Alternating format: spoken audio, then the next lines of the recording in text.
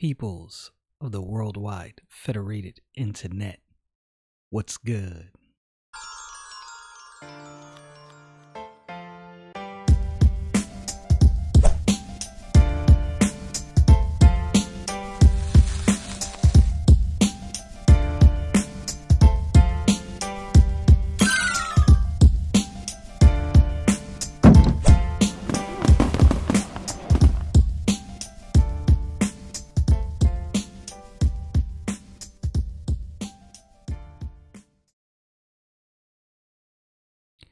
I definitely realize with some of my studies here going through the Bible that there's many times I could probably stop at a certain section and quite possibly go on for some length of time, probably months on certain issues. Uh, it's hard for me at times. Uh, Being an information junkie, I have to make a decision. Do I continue on the current path that I'm on? Do I just move on? Do I try to spend as much time as possible on one specific section? And my personal study, again, I say all of this sometimes to explain what's going on in my videos, because if I want to encourage everybody to get in the Bible, if all you consume of the Bible is my videos or my audio, if you listen, I'm thankful to God that you're getting that time in, right? But if I'm all that you get of Bible consumption, you might miss some things, right? I would advocate you go seek out other avenues, go seek out actual teachers, talk to your preacher, listen to sermons from whatever church it is you go to, because you don't get the behind the scenes. There's no way I can encompass everything I do in my Bible study in these videos. If I did, the videos would be hours long. I'm going to be honest with you. There's very few people I can sit and listen, talk, and listen to for hours. I don't think I'm one of those people. I appreciate all my listeners. I definitely do. I don't, when it comes to social media, I don't like to consider people followers per se, right? I everyone who listens to me and engages with me, I consider you a friend. I don't like saying followers because for me, it's a psychological thing, right? You say followers, you start thinking that you're something, you get a big head thinking that you're more than you actually are. I am nothing. But my studies might seem quick to you, and it might seem like I don't go over certain things. And there are a lot of things that I plan on coming back to in video and going over more in depth. I just wanted to say that so you know that you probably should study your Bible. It's probably a good idea. And by probably, I'm saying it's something you should be doing. I had a good conversation with a friend of mine, and we discussed what were saints doing before they carried around Bibles like we do today, right? No one was carrying around all of the scrolls back during the New Testament, when the New Testament was written. So what were these saints doing? They were more than likely hearing the word from discussions, sermons, going in a synagogue and hearing things, hearing verses that people have memorized and discussing these things. So they were just really just thinking on the Bible continually, thinking on what the Bible said, building upon what they've heard from the Bible or what they read themselves in the Bible. So it's not necessarily, I don't want to make this a rigid thing. I try to do this in my own life. My Bible consumption is not a rigid, open a Bible, read this book, chapter and verse every day. Many times, a lot of times, I would have read something a long time ago, and I might skim over the verse again to make sure I understand the full context.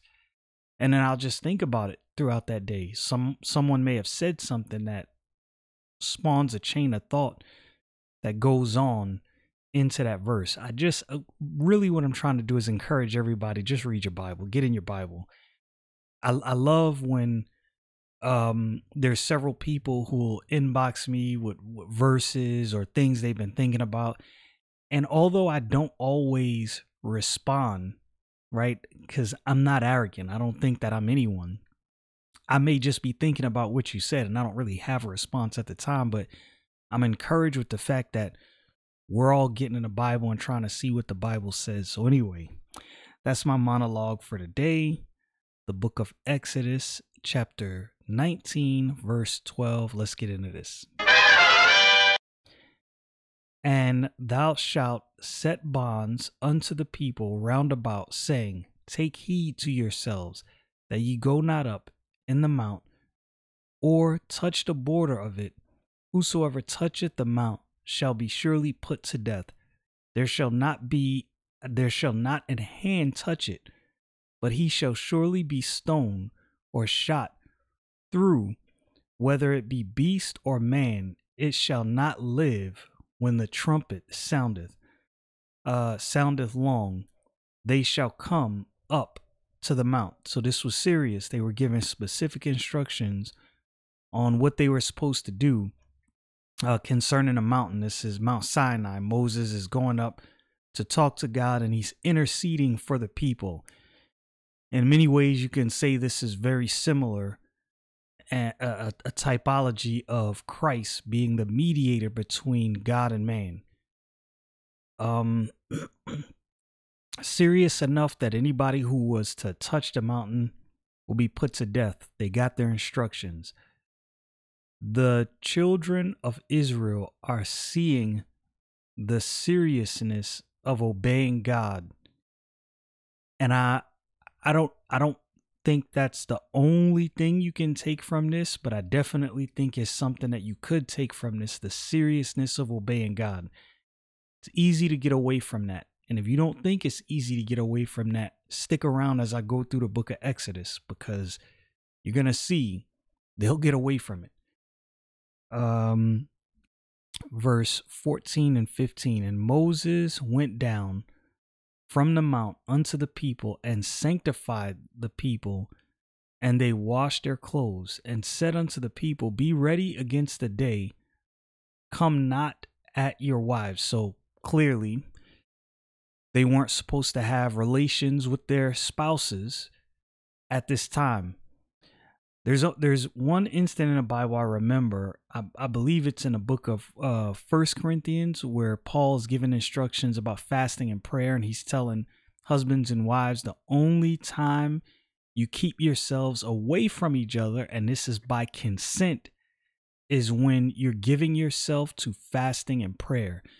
And he made it known that other than that, this is not something that should be done. So fasting and prayer, if you haven't done any studies on that, it's interesting. I don't have a deep dive into that. I've kind of loosely looked into fasting and prayer. Is definitely something that should be more incorporated into the life of believers. And I will say I'm guilty of this myself. I don't fast enough.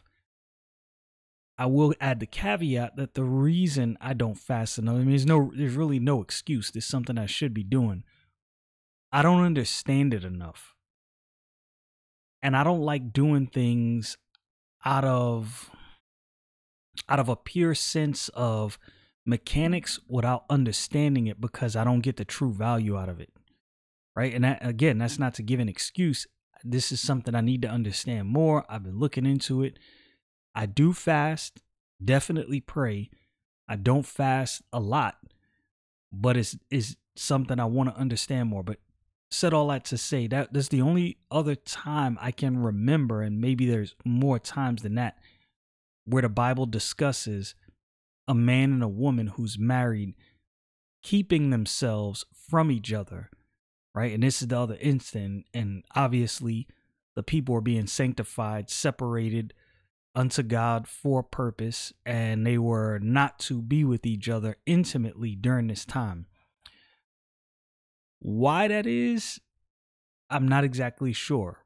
And that's, again, one of those things that I definitely want to go into some more. I've been watching some videos where uh, people go over these verses that I study, right? And I don't necessarily always mention things that I hear from other people because I'm unsure about a lot of that stuff. So I'm trying to, figure out if I'm either looking too deeply into something sometimes, or maybe there's things here that I'm missing and just blowing over. What I don't want to do, my attempt is to go to the Bible, read it for what it says. I don't want to read anything into it, but if there's something that I am missing, I definitely want to catch that. In verse 16, and it came to pass on the third day in the morning that there were thunders and lightnings and a thick cloud upon the mount, and the voice of the trumpet exceeding loud, so that all the people that was in the camp trembled. Now that word trumpet there is the Hebrew word shofar, and I believe that's how you pronounce it, and it's a horn or the ram's horn. Now the ram's horn represents there's a lot of big picture items surrounding the ram's horn, and I don't want to go into all of that just yet because I don't necessarily have that nailed down or know how to explain all of that because I'm understanding some of this stuff myself. But this is pretty significant. But I want you to take yourself back here. And I looked at some other translations and they're worded pretty much not the exact same, but it's pretty much the same. But what I focused on is the fact that it said the trumpet, right? It said, and the voice of the trumpet exceeding loud. Like this is what they heard. Now, in my mind, I was like, okay, is this supposed to mean like something that sounded like a trumpet? No, I think it was an actual trumpet, right? Like I said, because I looked at a couple different translations and they're all worded, if not the same exact way, so similar that there is no distinction, right? So I'm like, yo, okay, so this must be a literal trumpet. I thought maybe maybe the way it was written, it was like a trumpet, right? So that's what I was looking for. Put yourself in their shoes. Moses goes up. Thick cloud descends. You see lightning, thunders, and you hear a trumpet. Yo, this is Moses. You know Moses is going to talk to God, and this is everything you're seeing and hearing. Yo, this would be enough to make anyone tremble, right? And it said, so that all the people that was in the camp trembled.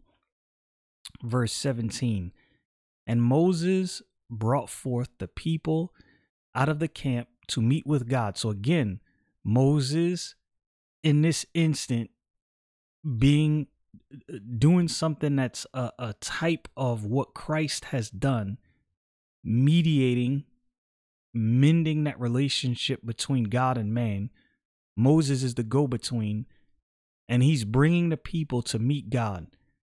And they stood at the nether part of the mountain, and Mount Sinai was altogether on a smoke, because the Lord descended upon it in fire, and the smoke thereof ascended as the smoke of a furnace, and the whole mountain quaked greatly. Now, this is one of those places where I'm like, okay, maybe this is just the only way they could describe what they were seeing. How would you put this in words, right? Because it said as the smoke of a furnace.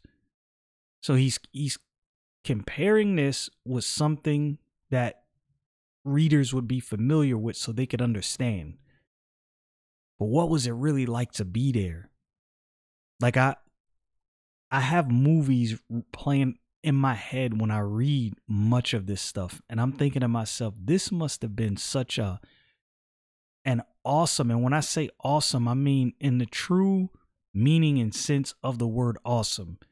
If you've never looked up the word awesome, go look it up, right? Because these people must have just been in complete and utter disarray and wonder at the magnificence and